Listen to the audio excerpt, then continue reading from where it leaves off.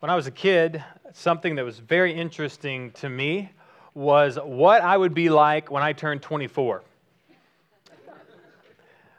Did you ever wonder that? Just me? All right.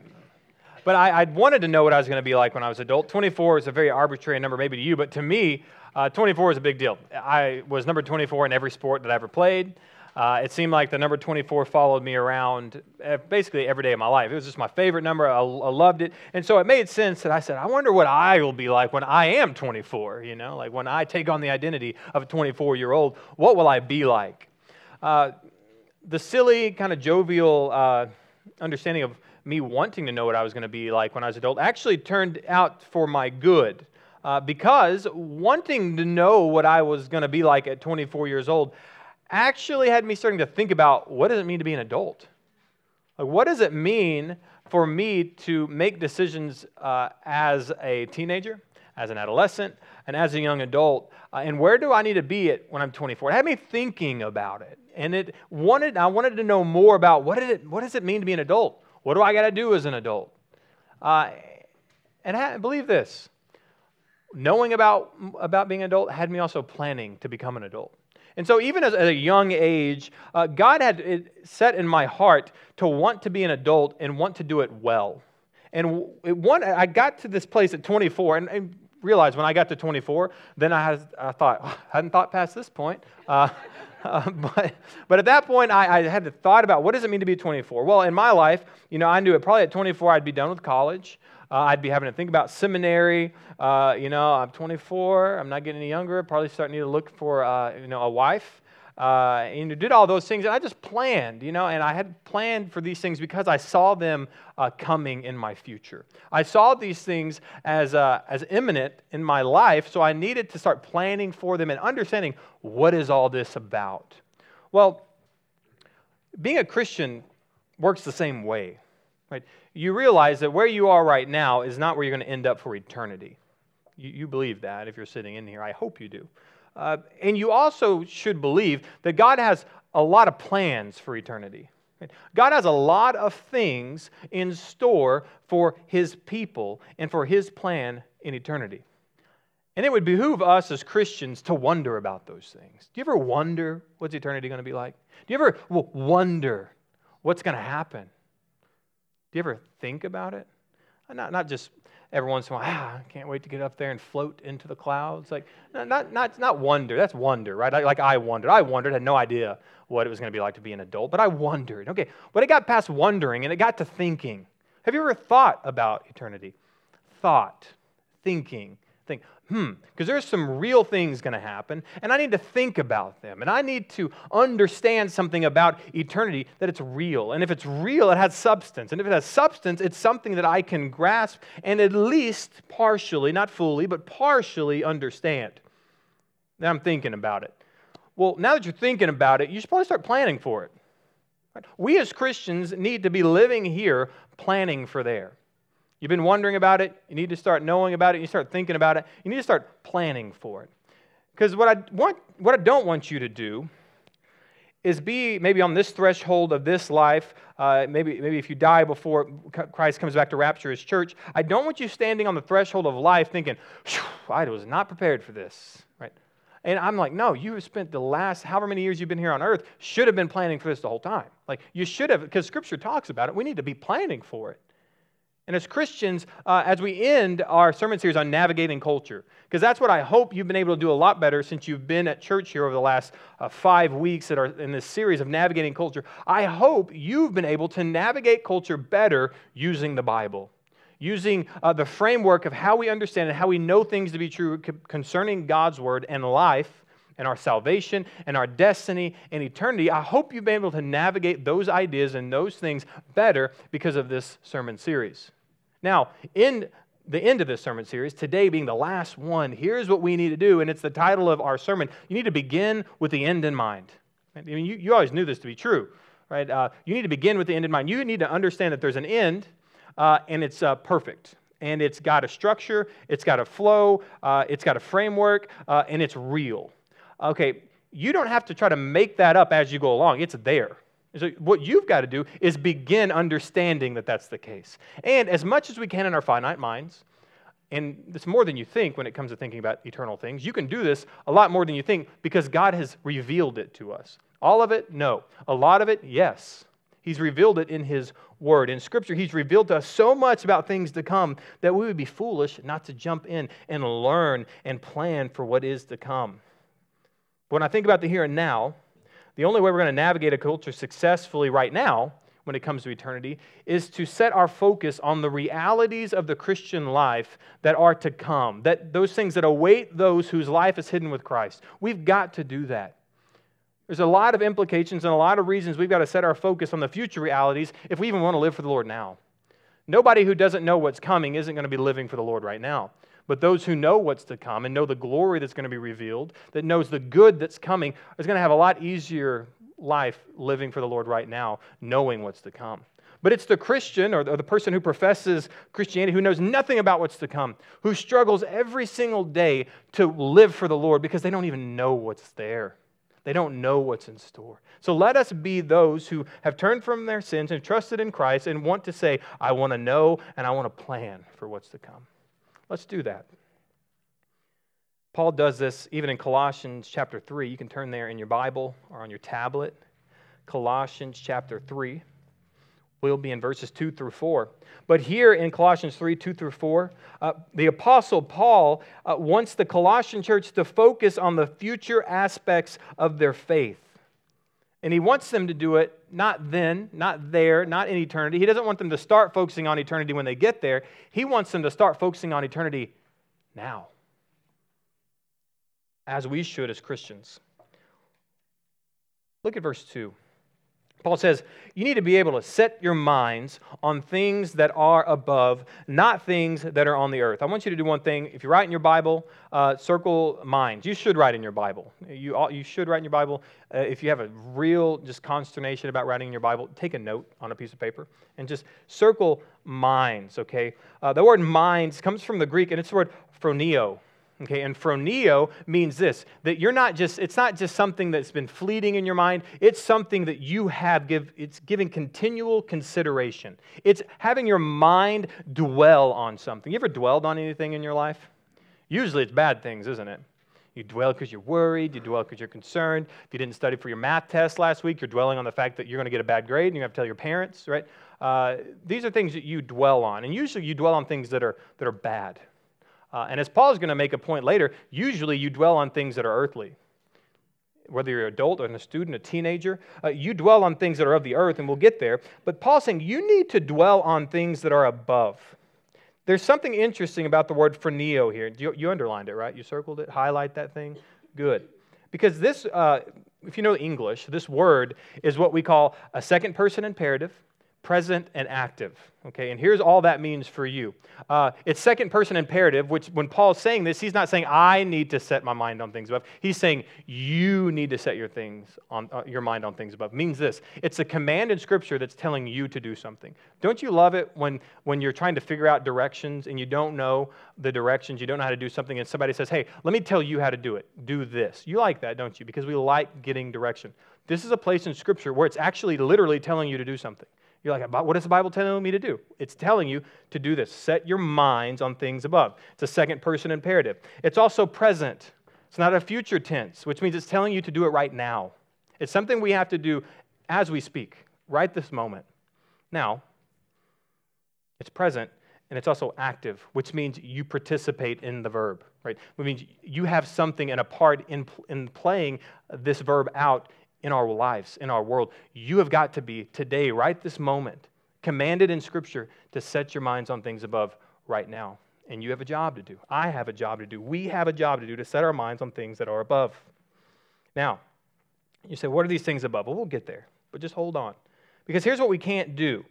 You may not know all the things that are above, and we'll talk about many of those this morning, but what you do know are things that are here on the earth. Look at the rest of verse 2. It says this, make sure you set your minds on things above, not on things that are on the earth. I bet you could give me just a plethora of examples of things that are here on the earth that you set your minds on. I bet you can tell me a list of at least 100 things in the next 20 seconds of things you dwell on here on earth. Concerns you have, worries you have, anxieties you have. And you know what's interesting about all those things? You have worries, anxiety, and fear about things that are physical, right? That's the reason Scripture teaches, like, the more you have, the more you worry about. Okay, the more concern and more worry and more concern you have in your life often is in concert with the amount of stuff you have. And Scripture makes it clear that we can't be focusing on these things because there's a glorious reality to everyone's life as Christians that's coming, that isn't here yet. But you've been sealed for it. You're preparing for it. It's not here yet, but you have a responsibility to set your minds on it, even though it's not here. But it will be, and you got to know that. And there are things also that Paul's understanding in this dichotomy of, I know there are things that are already here, and you're tempted to focus on them, but you can't. Because the more you focus on these things, the less you can focus on these things. And the difference is these things are dying, and they're temporary, and they're perishing, and these things are eternal. So it's futile for you to focus in on these things that are never going to last when you could be focusing on these things that are going to last for eternity. But for us to do that, we have to set our minds on those things. And we have to understand that as the world sees is not how God sees. As the world sees, the more you can procure in your own life, the better off you're going to be. But to Christ, the more that you can focus on Him and the things of heaven, the eternal things, the better off you're going to be. Now, these things that are on the earth, they're obviously visible things. And Paul is saying phroneo, same word. He's using the same verb from verse 2 to the last, the beginning of verse 2. It's the same verb at the end of verse 2, phroneo. Don't set your minds, your desires, and your actions on these things. Now, here's the hard part for Christians, right? Because a lot of Christians, right, if you're not reading your Bible all the time, maybe this is what you're thinking. Well, I'm not focusing on sinful things. Like, I'm not sinning all the time. Maybe you are. I would probably agree that many of us are, and we got to stop focusing on those things. But do you realize this didn't say stop dwelling on sinful things, right? It didn't say sinful things. It said earthly things. Now, often it's earthly things that draw you into sin and make you do sinful things. But we have to understand here, it's not just talking about sin. We're simply talking about things that are transient, things that are perishing, things that will not be here. Those are the things that we shouldn't focus on. Is it bad to have nice things? Well, it depends. How did you get them? Did you come by means of stealing them? Yeah, it's a bad thing. But it's not bad to have nice things when you're stewarding those nice things for the advancement of the kingdom of God, you realize. By all means, go buy a big, nice house and make sure you invite 100 people over a week. Right? Do all those things, but make sure you do them for the right reason. As a matter of fact, Jesus says this exact thing in Matthew 6. Go ahead and flip there in your Bible. Quickly flip to Matthew 6, verses 19 through 21. Here we're going to see Jesus preaching the Sermon on the Mount. This is what he wants us to understand when it comes to focusing on the right thing, focusing on the appropriate thing, and not focusing and making sure that we neglect these things that we ought not to be living for. You there? Matthew 6. Look at verse 19. Do not lay up for yourselves treasures on earth, where moth and rust destroy, and where thieves break in and steal. Here's already the concept, right? You need to not be laying up. This idea that you're taking it and you're putting it somewhere. You're storing something up. It's basically this concept of, hey, you're not even using this right now. How many of you guys have things that you've laid up somewhere you're not even using? All of us? Yes. Okay. Do not lay up for yourselves, right? Treasure on earth, where moth destroys. I mean, you got certain closets that you literally put certain wood in so moths don't eat your clothes. I mean, think about this. If you wore them every day, they wouldn't be eating them. All right. You have containers. You have storage facilities that you park your precious metal things like cars and boats because you know rust is going to destroy it. And so you try to put it in a place where it's not going to rust. You put locks on about everything you own because you're afraid that thieves are going to break in and steal. Doesn't this just make you anxious just reading it? It should, because what Jesus is saying is you can't be thinking about these things. These things can't be the things you're invested in this world because they take so much of your time and so much of your energy that you're not even going to be able to focus on the things of God. We got to make sure we're focusing on the things of God. And that's what he says in verse 20. Look at it. But lay up for yourselves treasures in heaven, where neither moth nor rust destroys, and where thieves do not break in and steal. That's worry-free, isn't it? I mean, I'm thinking like, hey, that stuff's up there with God. Like my salvation in Scripture says, it's being protected by the power of God. And it's being preserved and it's waiting for the return of Christ, and He's going to give me all the things that pertain to my salvation. Like, it's being protected by God. I mean, there's no security system that's going to do that. Right? There's no Rust-Oleum paint that can keep my rust away like heaven can keep my rust away. I mean, I want you to think about this, and I want you to start planning for it. In verse 21, this should be the kicker for all of us. For where your treasure is, there your heart will be also. Where your treasure is, there your heart will be also. This is a place that I could sit for probably 5 hours as a pastor, because here's the problem. We're not talking about having nice things. We're not just talking about having nice things. We are talking about where is your treasure? Like, where is your heart? When you open your billfold, let's use your checkbook, what's written on the lines? When I look and I look at your account, your credit card account, your bank account, what do I see over and over and over again? This car part, these clothes, these shoes, kids' sports camp next week, kids' sports camp the next week, kids' sports camp the next week. I mean, what am I looking at? And where is your heart? Because wherever your heart's, your treasure is going to be there.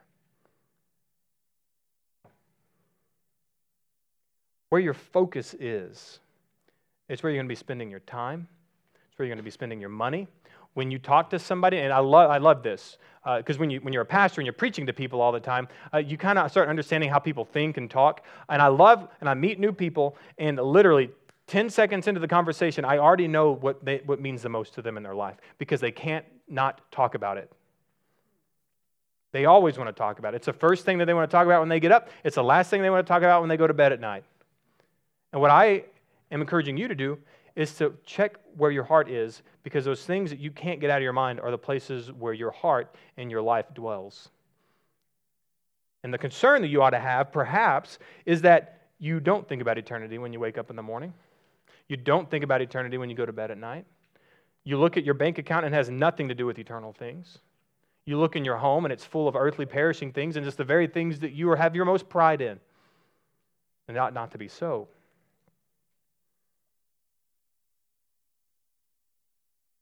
And I get it, right? It's hard. It's hard not to focus on temporary things when you don't think about eternal things. It's hard not to think about temporary things when our world is filled with temporary things. I mean, every commercial online is designed to get you to buy something that's temporary. I mean, every social media is designed to understand the algorithms of how you think and how you act and how you scroll and what you stop at, so it can, fine-tune the ads that pop up. And all the things in life are trying to get you to focus on things that are right here, right now. And the Bible is trying to get you to do anything but that. The Bible is trying to get you to focus on things that are not transient, not perishing. And the best way for us to understand that and to know that, the best way for us to focus on things that are eternal and not things that are here and now, is to do this. It's point number 1, and it's to get serious about knowing the future reality of your faith. You need to get serious about knowing the future reality of your faith. I mean, there is nothing that can kill your desire for things that are perishing more than when you can look and understand things that are eternal. Like, nothing tells me I don't need that new boat when I understand what's coming in the future, what's coming for my eternity. Nothing tells me that I can say no to these transient things more than when I can say yes to the things that are eternal. I want to give you one example, just one example of many so far. Go to Revelation 19. Revelation 19. Revelation 19, we'll start in verse 6. I want you to see what's waiting, something that's waiting. And you can put it on your calendar. Maybe don't put a date, that's heretical. But at least put it somewhere at the back of your calendar, knowing someday this is going to happen. Someday I can look forward to this. Verse 6, it says, "Then I heard what seemed," in Revelation 19, "to be the voice of a great multitude." So there's going to be a lot of them, so that's good. There's going to be a lot of people. "Like the roar of many waters and like the sound of mighty peals of thunder." And here's what they were doing. They were crying out, "Hallelujah." So there's something good happening. It's a party that you want to be at, is what we're already hearing. "For the Lord our God, the Almighty, reigns." We know who's going to be there.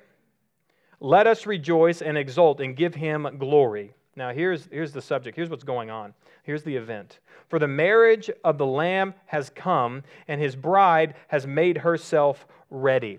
Okay, we call this, in eschatology, the marriage supper of the Lamb. Okay, there is a legitimate historical event that will happen. And the bride, which in Scripture, you go to Ephesians 5, we understand, you read Ephesians 5, it talks about husbands, love your wives like Christ loved the church, wives, submit to your husbands in all things as to the Lord. Those are very necessary biblical principles for marriage. But do you know what Paul says at the very end of that in verse 33, 22, 33? You know what he says? He says, I'm not talking about marriage. I'm talking about Christ and his church. You hear that? I'm not talking about marriage. He said, of course, do these things. That's what he says at the very end. Of course, husbands, love your wives. Wives, submit in all things to your husbands. But he's like, my point here isn't talking about marriage. I'm talking about Christ and his church. When we talk about the bride making herself ready, we're talking about the church. We're talking about the saints of God who have prepared themselves for this event. Now, the best way you can prepare for this event is obviously recognizing you're a sinner, recognizing you have a holy, just God who's created the universe, who loves to redeem lost souls, who wants you to turn from your sins and trust in him. That's the way you have to prepare. You're not going to be there. But you realize when it says, the marriage of the Lamb has come, it's a historical event, it's coming, and the bride has made herself ready. In verse 8, it was granted her to clothe herself with fine linen, bright and pure. We always tell people, be a Christian, you don't earn your Christian faith. You don't earn the badge of Christian. It's granted to you. Just like here, it's granted to you to be in the presence of Christ at the marriage supper of the Lamb. It's granted to you. It's something that has been given to you by God.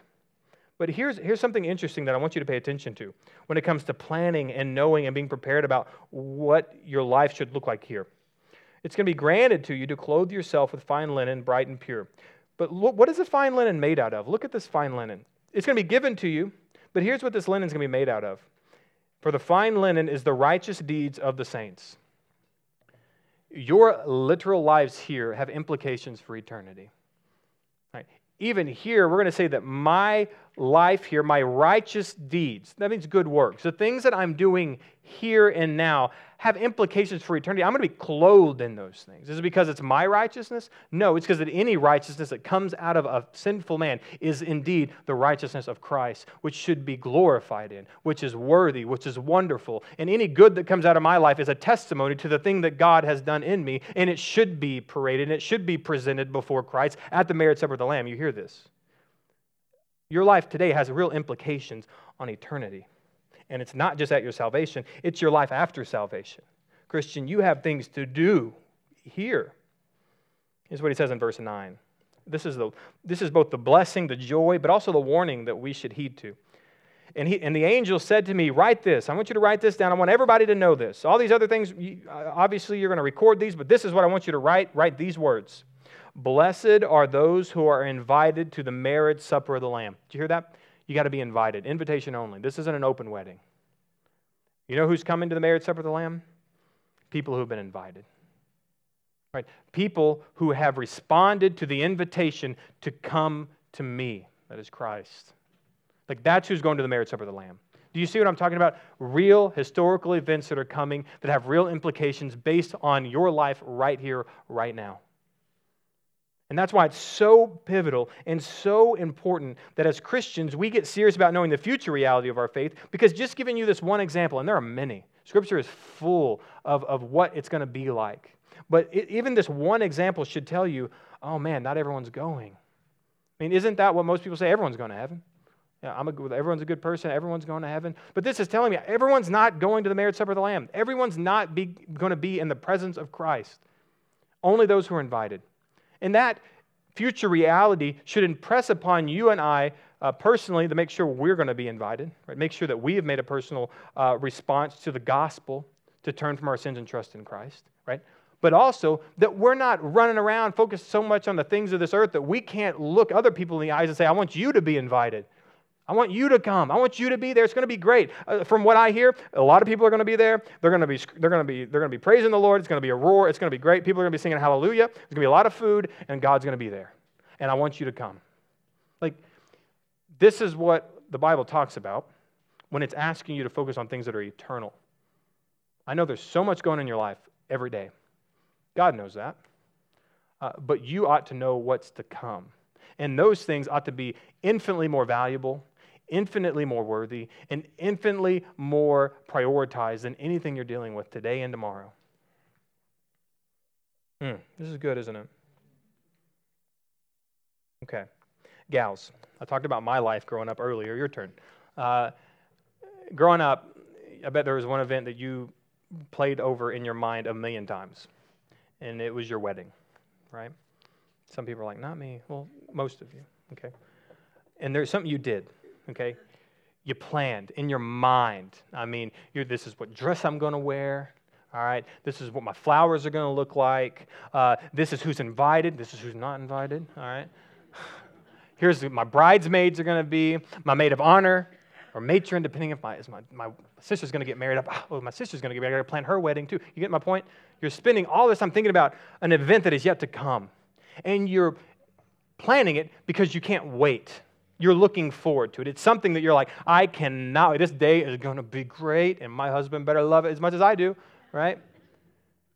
It's something that you planned for, and it's something that you look forward to, and maybe you're wondering about it at 6 years old, but then when you become a teenager, you start thinking about it because you start like, actually, I probably will get married, right? And then you're a young adult, and you're like, I better start knowing about what marriage is about. And then you start planning it because you're actually engaged, and you need to get married, and you got to plan the wedding. And I'm saying as Christians, you're way, way, way, way beyond wondering about what it means to be a Christian in eternity. You're already engaged. You're about to go to the marriage supper of the Lamb, and you need to be planning on this thing. We got to be planning for it. Here's a problem that I found in our lives. Even Christians who are trying to get it right is you're too concerned about where you came from and where you are, and you're too little concerned about the future. You're too little concerned about what's going to happen in eternity. Here's a good thing about the gospel. The gospel doesn't care where you came from, right? The gospel says, I am a new creation. Behold, the newest come, the oldest passes away. Where you come from doesn't matter. We don't need to focus on where we came from. We need to focus on two things, where we are and where we're going, because that's what the gospel focuses on. The gospel doesn't care where you came from. The gospel cares on where you are and where you're going. And we as Christians should focus so much on where am I at right now and where am I going, because if I can understand where I'm standing and I can understand where I need to go, I can understand all the steps I need to take between here and there. And the first thing Scripture teaches is for us to deny ourselves, take up our cross, and follow Christ. That's what the Gospel teaches us to do. This is the same thing that the rest of the New Testament is teaching us to do, is to say we have got to be concerned with where we're going. We can't navigate culture if we don't know where we're going. One of the best ways we can do this is stop looking at eschatology, which means study of the end times, right? And I know, depending on where you grew up, you just may got angry in your mind or something, or so much anxiety that you're like, I don't even talk about it. Okay, that's the problem, you realize, right? For you to not think about eschatology, the study of the end times, or the things that are to come, right? Revelation, things to be revealed, things are to come. If you will not think about those things, you're already at a disadvantage. Because it's there for you to think about. It's there for you to learn. It's there for you to study so you can look forward to those things. Now, here's what I hear. I don't really study, because this was me, by the way, so I know this is also you because it was me, okay? Eschatology is a second, third tier issue. It's not about salvation, so I don't even get into it. And that's true, right? Your eschatology does not amount to your salvation, okay? But it's your birthright. You realize. Maybe you were born, but you don't know anything about where you're going. Your eschatology, understanding of where we're going in eternity, it's your birthright. As a Christian, you were born into that family, and that family has a story to tell about what's going to happen, and it's your birthright to know what's going to happen. It's your birthright to say, I'm preparing for what's going to happen. And it really has an impact on how I live today because it's my birthright. I was born for this. And for us to say, I don't want any part of it, you don't want your birthright? You don't want to know what your life has been saved from and saved to. You don't want to know that? You're lying. You want to know that. We got to know. We got to study God's Word. And that was just one example in Revelation 19. One of the big mistakes that we make in our life as Christians is we do not see our present position in light of our future position. You see, you don't see how you of right now is going to be you of eternal. You don't see you right now in light of what and who you are eternally. And that's a problem. That's a problem because God's Word even says as much about what you're going to be like. And even when it leaves that blank of, you don't know completely what you're going to be like, it tells you who does and how you can find out. I want you to look at it. Look at verse 3. You want to know, what am I going to be like? We need to look at our current position in light of our future position. Because it says in verse 3, you have died. So there's your current position. Right? It didn't get much worse than that, does it? You're dead, all right? But this is a good news, right? Because if you want to stop thinking about the things of the earth, the first thing you got to realize is you're dead. All right? What does a dead person concern themselves with here on earth? Nothing. If you can put yourself in that position, because that's where you are truly. Physically, I'm alive. Spiritually, I'm dead to the things of the earth, the world, right? Things that are transient, things that are perishing. I'm dead to those things. But what I'm not dead to is this. Your life is hidden with Christ in God. This is a motif we find through Scripture, the idea that you're hidden, the idea that who you are is not completely revealed, even in Scripture. We know those things. But what we do know is who we are is hidden, and it's hidden with Christ. I'm going to rewind just a half a second. When I think about focusing on things that are not here, if I'm a dead person, I'm not focusing on anything here, right? But if I'm a dead person, through a Christian worldview, according to the Bible, I'm focusing on something because my body is not here and I'm not alive. I'm dead, which means if I'm dead, that means I'm present with God, right? And so from a biblical worldview, when I'm dead, I know that my focus is completely on the God of the universe because when I enter into this presence, I'm not going to be focused on anything else. So you see what I'm saying? How easy it is when you understand biblical theology to understand I'm dead to the things of the world. But when I'm dead to the things of the world, through a biblical Christian worldview, I have to be alive to something, and I'm alive to Christ. I'm alive to the presence of God, which with that biblical worldview, you're like, how can I focus on anything else? Yes, that's exactly right. You should not be focused on anything else but Christ. And here's the good news about that, because people like to balk and say, I hate going down these trails, but I have to, okay? People balk and say, if I focus on Christ, like, what about my marriage? Well, what about my kids? Well, I'm like, if you would first focus on Christ, Christ teaches you how to be a good husband and a good wife. If you would focus on Christ, He teaches you how to raise your kids. But the problem is you want to do all those things and not focus on Christ. When Christ tells you, if you focus on me, I'm also going to teach you how to do those things well. Anyway, back to the sermon. All right, verse 3, second half of verse 3. Your life is hidden with Christ and God. I want you to understand this. Your life is hidden with Christ. It's the motif, right? It's hidden. And here's the crazy thing. The younger you are, the more you're like this. I don't think it ends when you get old either. You want to know, who am I? Why am I here? And depending on if you're getting some transcendental meditation and you're into some things you ought not to be, who is my true self? Like, you want to know these things. It's a human nature to want to know who I am. Well, the great thing about being a Christian is who you are is eternally tied up in who Christ is. Right? Who you are now, who you will be, and who you will be forevermore is intricately woven into who Christ is. And I love this because you're supposed to keep your mind on things above. Your life is above. It's hidden with Christ. So if you would just go after Christ, you're going to learn a lot more about yourself than you could ever imagine. Because you're there. You're hidden in Him, and you're supposed to seek those things. Are you trying to seek God for you? No. But you're going to find out a lot about you through seeking Christ. There's a peculiar oddity in the Christian faith. And this is where a lot of us, we get to this hurdle and we don't want to jump over it. There's an oddity of being a Christian, and it's peculiar. And I'd call it a quality. Not an oddity, I'd call it a quality. Okay? The problem with being Christian is that you're strange. You're a strange human being. And here's why you're strange. Because everything I just said up here, very strange. Okay, and here's why it's strange. If I'm focusing on things that are above and not at things of the earth, I'm staring at something the world doesn't see. You hear me? Okay. The minute that you're focusing on things that are not transient, that are not perishing, that are not things of the earth, everyone's like, what are you looking at, man? Get your head out of the clouds. Okay. You're not looking at things the world's looking at, so you're going to be strange. You know what else you're doing? You're living for something the world doesn't understand. Hey, why didn't you take that promotion the other day, dude? We've been working at this company for 20 years, and you said the minute that I could be the vice president of this company, I was going to take it. And you look at him and you say, yeah, I know, but they told me I wasn't going to be around my family.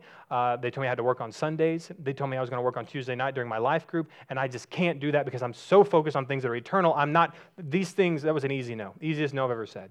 Because I'm not thinking about things that are transient, things that are perishing. I'm thinking about things that are eternal. And you know who's eternal? Souls. Souls are eternal. Did we already talk about that in here? No. Souls are eternal. And that's what I mean by focusing on people, inviting people over to your house, investing in people, because if souls are eternal.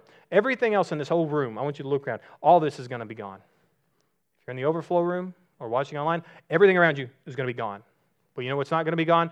Every soul in this entire room. You want to know what you should be investing in? Souls. Okay? You know, I talk about peculiar and odd. You know, we're also talking about things the world doesn't believe. You know how hard it, for me, can you imagine your pastor not focusing on eternity? If I wouldn't focus on eternity, it would be hard for me to get up here and preach every single week on things the world doesn't believe. Because I could sit up here every week and I say, well, nobody even believes this. Why am I up here teaching this? Because I believe it. And I know it to be true. And I know it to be historical. And I know it's to come. And what I need to do is make sure everyone else knows that and understands that, at least has the opportunity to respond to it. But you are talking about things the world doesn't believe. See, if you believe in the Bible, you're as strange as it gets. And that makes it hard to live now for there, because you're odd and you're strange and people don't understand. But that makes it so much more important in your life to do this, and it's point number 2.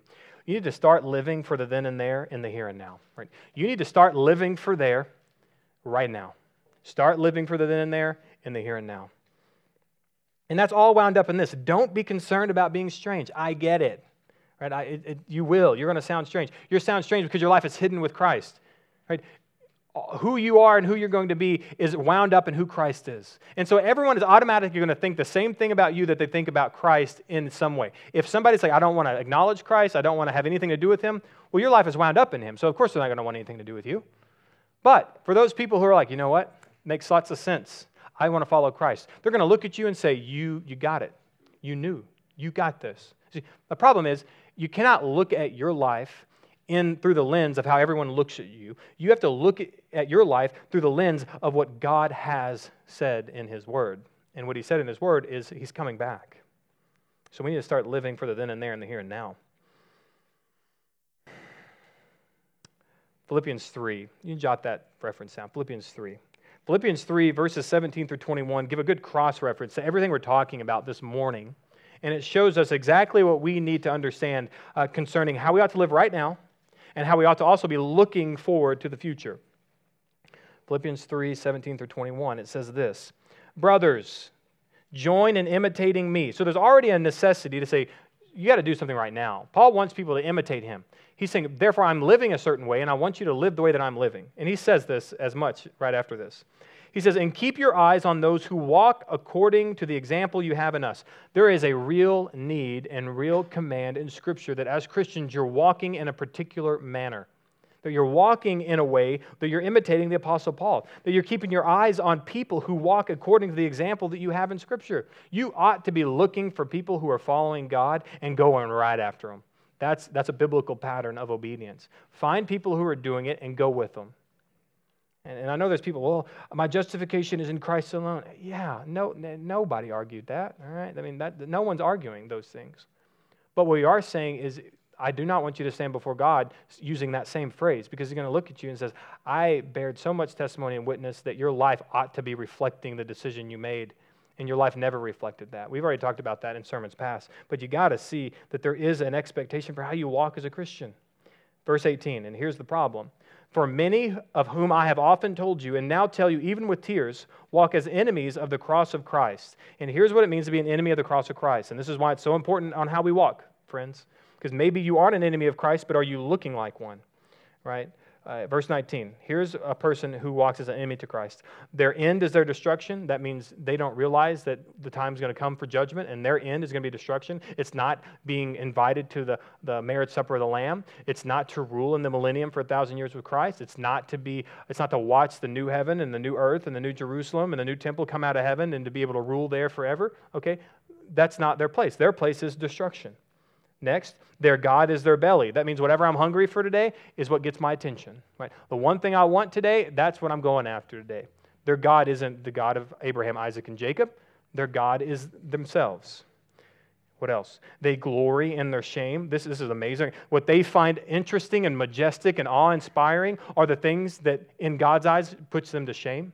They go after things that are idolatrous and sinful and things that Christians ought not to even be talking about, and yet to them that's their glory. That's the thing they want to focus on. That's the thing they want to prop up. And for the Christian to even do those things would be their shame. And inevitably, even these people who their glory is in those things will inevitably end up in their shame. Now, finally, here's another thing that marks somebody who walks as an enemy of the cross of Christ. Their minds are set on earthly things. Do you see this, friends? We have got to make sure that as Christians, our minds aren't set on earthly things. That is literally what it means to be an enemy of the cross, to not be focused on things that are eternal. We got to be focused on things that are eternal. If not, our minds are set on earthly things, and that's exactly what people do who are enemies of Christ. And here's how you can focus on things that are eternal. Look at verse 20. Verse 20 says, "But our citizenship is in heaven, and from it we await a Savior, the Lord Jesus Christ." You know what I love about citizenship? You can only be a citizen of a place that has a geographical location. Do you know that? You go try to be a citizen somewhere that doesn't exist. You can't. The good news about the gospel is you get to be a citizen of a place that is real. Like, it's not a fairy tale. It's not something you read in a book. It's a real place. And it's going to be a real place that you're going to be. And that's why we have to live right now for the then and there, because it's a legitimate place. And from that legitimate place, we await the Savior, the Lord Jesus Christ. And here's what's going to happen. Here's why I can do all of this here and now, waiting for the then and there. Verse 21. He's going to transform our lowly bodies to be like His glorious body, and He's going to do it by the power that enables Him even to subject all things to Himself. Do you see, the winner here is super obvious. You realize that Christ has got this wrapped up pretty tight, right? There's not a lot there's nothing that's going to hamper the plans of God, but we can choose to be a part of God's plans or not. And that's why we implore everyone to be reconciled to God. We're ambassadors of Christ, saying, get your life in right relationship with God. And here's what I'm saying.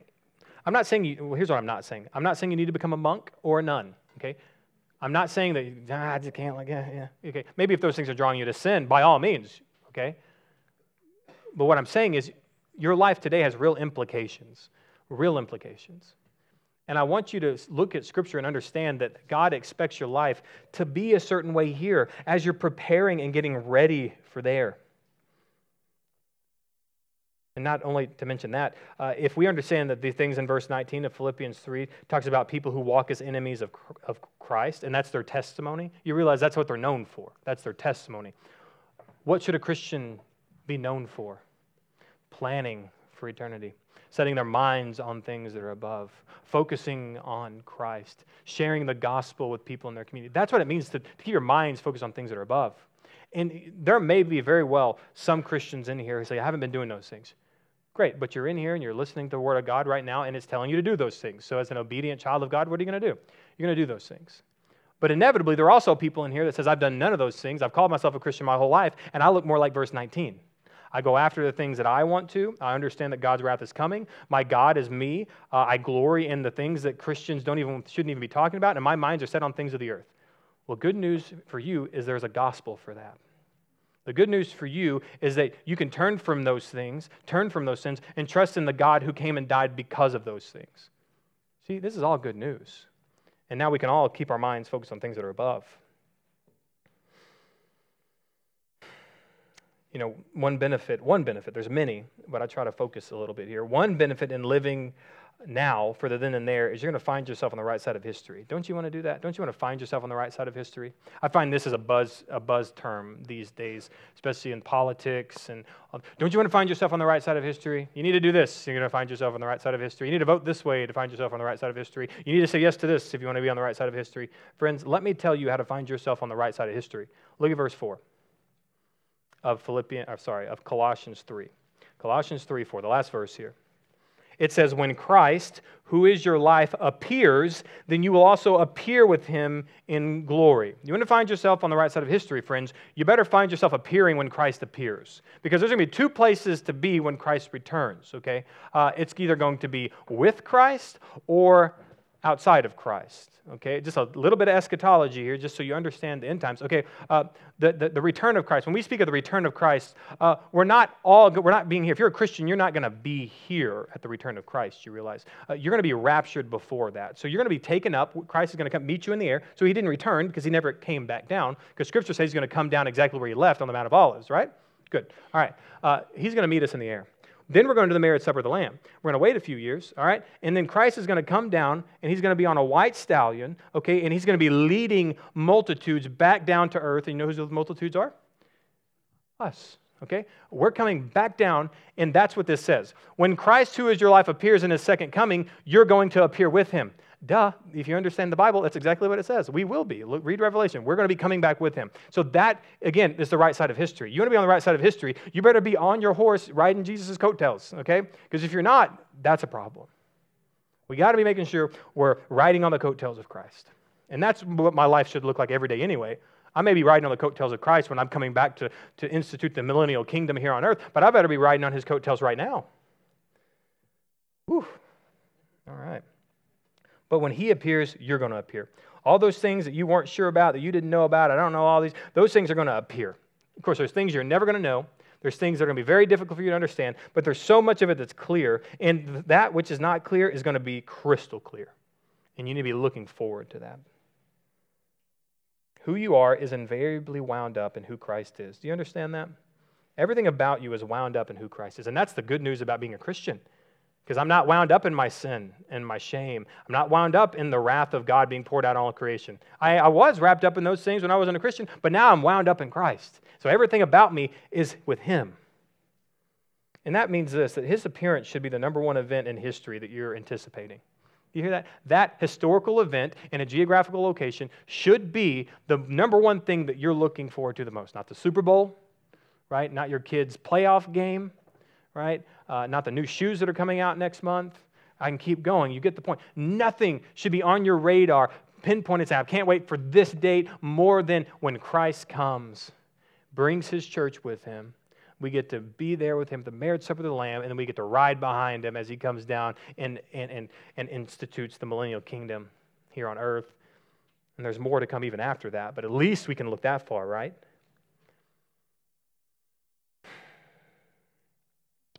The reason I say this, the reason I want to continue helping you look at things to come, the appearance of Christ, our appearance with him, is because I need you to do this, and it's point number 3. I need you to grasp your connection to Christ's reign. Grasp your connection to Christ's eternal reign. I need you to do it, because if you won't, you're going to have a hard time living for there. You're going to have a hard time keeping your minds on things above if you can't literally realize that there are geographical locations and historical events that are coming that as Christians we get to be a part of.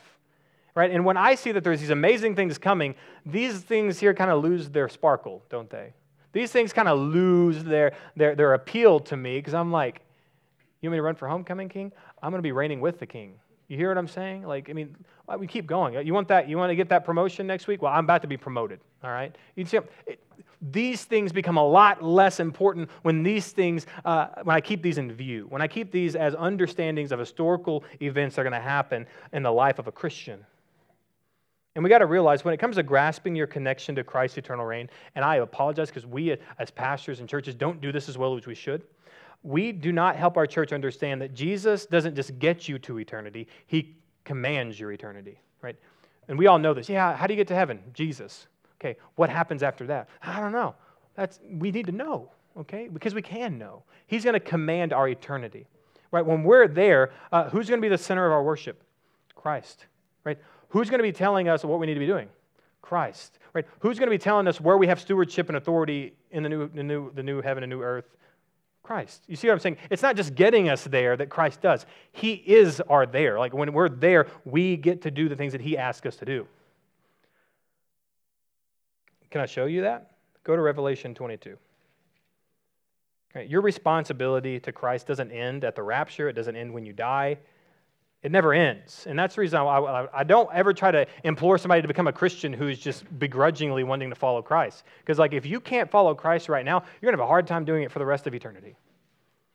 And we got to be excited for that. I mean, this should be a kind of sermon that just gets you going. Like you should be getting ready to get out of here and going and live your life for the Lord after this sermon. Revelation 22. Look at verse 3. No longer will there be anything accursed. That's good news, right? Men, your bellies and your head, no longer accursed. But the throne of God and of the Lamb will be in it. So there's the first thing I know. The throne of God and the Lamb will be there. So wherever we're going, God's going to be there, Christ is going to be there, and they're going to be enthroned. Okay? And here's also what's going to happen. And his servants will worship him. Who's his servants? Us. What were you called? A servant. What are you going to be doing? Serving. All right? You're going to be serving Christ. You're going to be a slave. If I had to bet, I bet that word right there is actually doulos in the Greek. And that means you're not only just going to be serving him, you're going to be the slave of Christ. That's what the Greek word doulos is rendered. So it's not like you got a platter. I mean, no, he owns you. You're his. He does with you what he pleases. And the great thing is, if you have a bad idea and some strange, demented view of what is pleasing to Christ, then you're going to look at that and think, well, I don't want anyone to own me. You want Christ to own you because he's perfect. And he's going to purpose you, and he's going to lead you into perfection. You want to be owned by that, I promise. All right? You're his slave. He owns you. Guess what else you're going to do? You're going to worship him.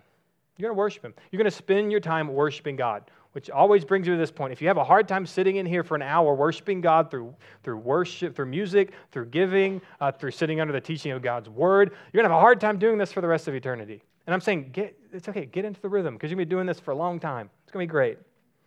It's going to be great. All right. Verse 4. They will see his face, and his name will be on their foreheads. Again, talking about servants, doulos, slave. His name is going to be on you. You're like Andy's toy, okay? And you lift up your foot, his name is there, except for it's going to be here, all right? He owns you. You're his, okay? And there's going to be no question on who's owns who and who's the authority over who, okay? We know.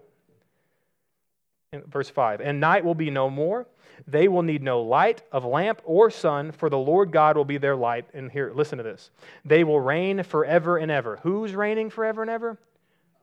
We are reigning forever and ever. We're not the errand boy, which we are the errand boy by all means. But realize in that, I got responsibility, I got authority. They want me to do something up there? Yes, okay? And that's what I'm saying. Why does your life mean so much here? Because you're an heir to God, and he's got places for you to demonstrate his rule through your life in eternity. Isn't that cool? And you're like, why do I need to live for the Lord here? That's why, okay? Because we're going to reign with him. You better believe God's got expectations for us here. Live holy lifestyles. Go do good works. Be joyful in the Lord because you realize what's coming for us. I mean, come on, guys. I mean, if you can't be excited about what God's doing, I don't know what to tell you. Open up your Bible and read it. It's great. Whew. Here's the best way you're going to do that. You want to grasp your connection to Christ's eternal reign. You need to do two things, and they're wound up in one another.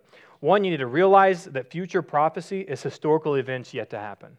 And I think this is the problem when we read the Bible. We sometimes try to read it like a fairy tale or like a fictional book. But you need to read the prophecies of the New Testament.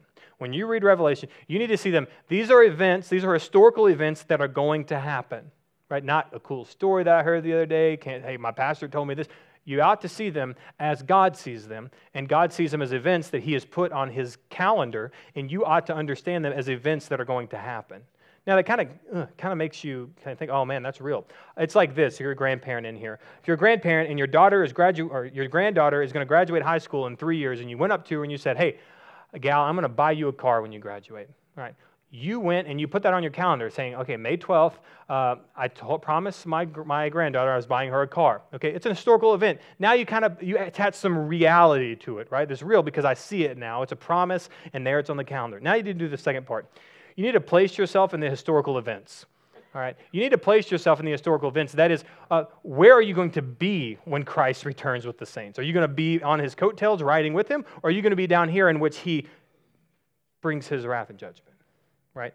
See what I'm saying? I liken it like this. You're the grandmother again. Now, position yourself on May 12th. Did you indeed buy your granddaughter a car that she's been waiting for 3 years and got A's on all her report cards because she was looking forward to May 12th when she was going to graduate and get this car? Or did you promise her something and you didn't deliver? See, when you can put yourself on that date of May 12th, you're thinking, I better get my life to a place where I feel like I can get up to my granddaughter and say, I got you a car. I prepared for it. I planned for it. I paid for it, and here it is. Can your granddaughter disown you if you don't do that? Not in any real biological way, right? Just like God's not going to disown you in a biological way because you didn't live a perfect life, you realize. But here's what I always put that caveat in here, because here's the problem. As Matthew 7 says, many will say to me, Lord, Lord, and will not enter the kingdom of heaven.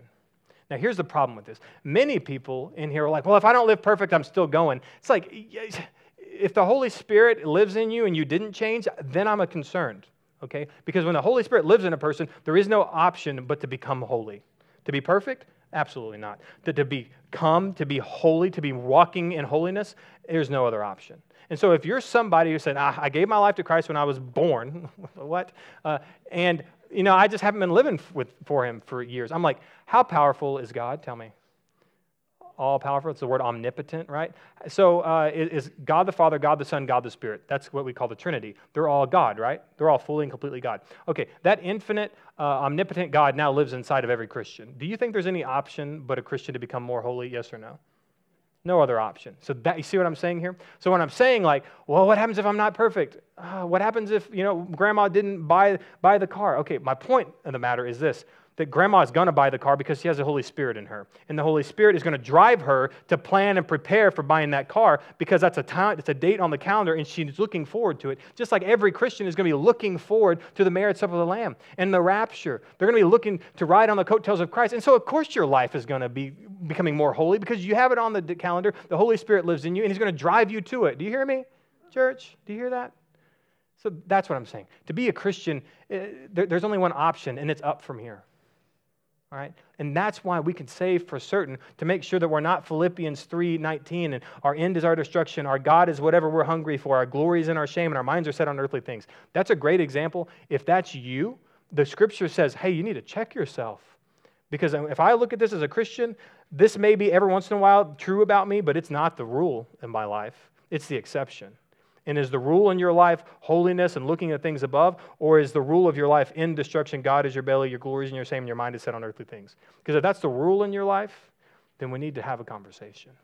But for those of us who are in Christ, we need to grasp our connection to God's eternal reign, to the eternal reign of Christ, so we can look forward to that.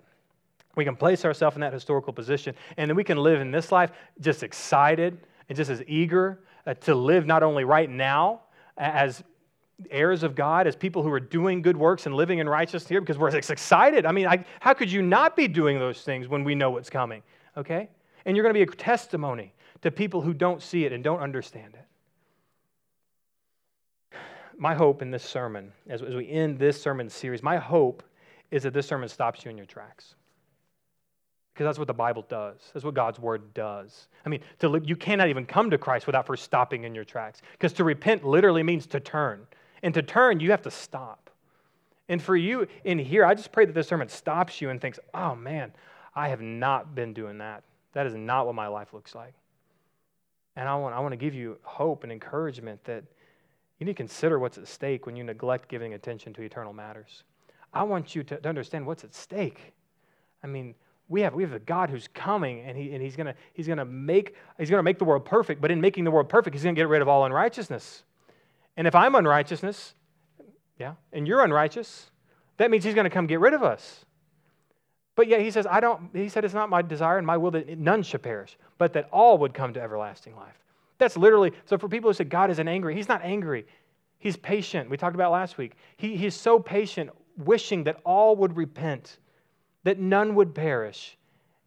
And yet we walk in foolishness thinking God's not coming back. He's going to come. Christ is coming. He's going to make everything perfect. And we want to make sure that we are getting as many people on this boat as we can. So when Christ comes back, we're like, look, we're ready. We're here. We planned for it. I wondered about it. I was knowing about it. I was thinking about it. And I was planning for it. And now you're here. This is going to be great. See what I'm saying, church? Let's be that kind of church. Let's be those people who are ready to get out there this week and keep our minds on things that are above. Let's pray. God, we come to you right now knowing that we're so finite. God, we're so incapable of understanding. But God, with that, we also understand that you have given us some invaluable things. You've given us your Spirit that lives in us, that gets to convict us concerning righteousness and judgment and truth, and you get to lead us in those things. And you've also given us your revelation through your very word. And God, there is no excuse. We have everything we need to live upright and godly lives here in the present age as your word teaches. God, we don't do it because it's belaborious and because it's just monotonous and not joyful, but we do it because we're eagerly awaiting for a timeline event. We're waiting for an historical event to happen, and so we're eagerly excited to wait here, looking forward to what you're going to do. When you are revealed, we'll be revealed with you. God, what a wonderful truth that is. For all of us who have been sealed with your Spirit, who have turned from our sins and trusted in Christ, what a day. And we pray that we can live that way this week, this year, for the rest of our life, as we look forward to your return, as we look forward to our place in your kingdom. And we pray these things in Christ's name. Amen.